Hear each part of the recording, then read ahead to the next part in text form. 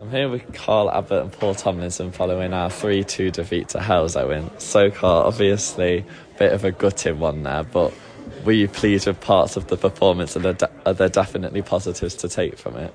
Yeah, I think we were brilliant. We were better than the favourites in the division tonight. They've stole a result, so they completely stole a result. We were head and shoulders better than them.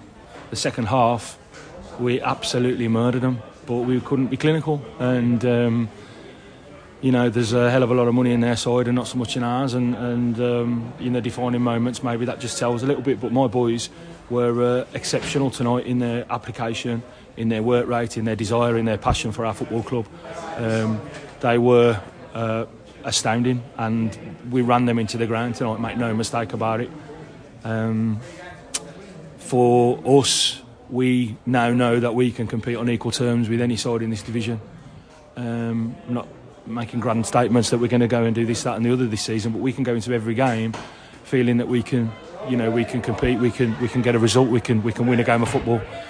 We were superb from 1 to 11, and I thought we were head and shoulders better than them. And in the second half, I thought we destroyed them without being able to put them to bed. And we had a game plan, we followed it to a T, we knew them inside out. They did exactly what we thought they would do. We negated their assets and their threat, and we exploited their weaknesses, but wasn't to be. And Tomo, obviously for a lot of it we did limit them to very few chances. Was it then annoying to give away 2 goals from set pieces? Was that something that really irritated you? Or? Yeah, because we're normally so good at set pieces, and we're defending set pieces, and obviously the goal has come from a really sloppy mistake on the edge of the box where we just should have really cleared our lines. Haven't. The resulting corner comes in and let's go.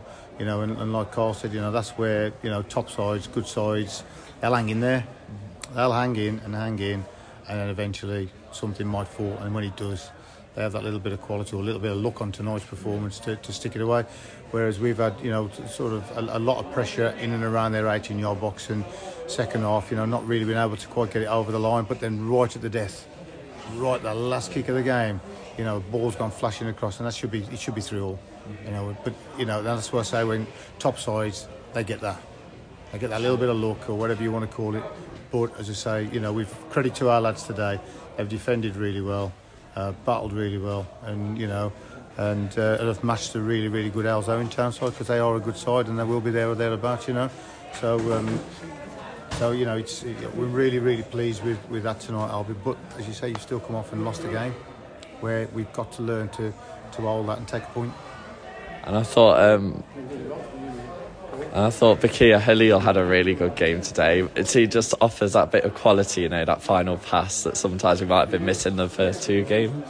Yeah, I thought he was exceptional. He was probably man of the match for me in a difficult pick. I'm just so proud of all of them. Really, I think we've come of age at the level tonight, and I find it hard to accept that we've just lost that game against that team.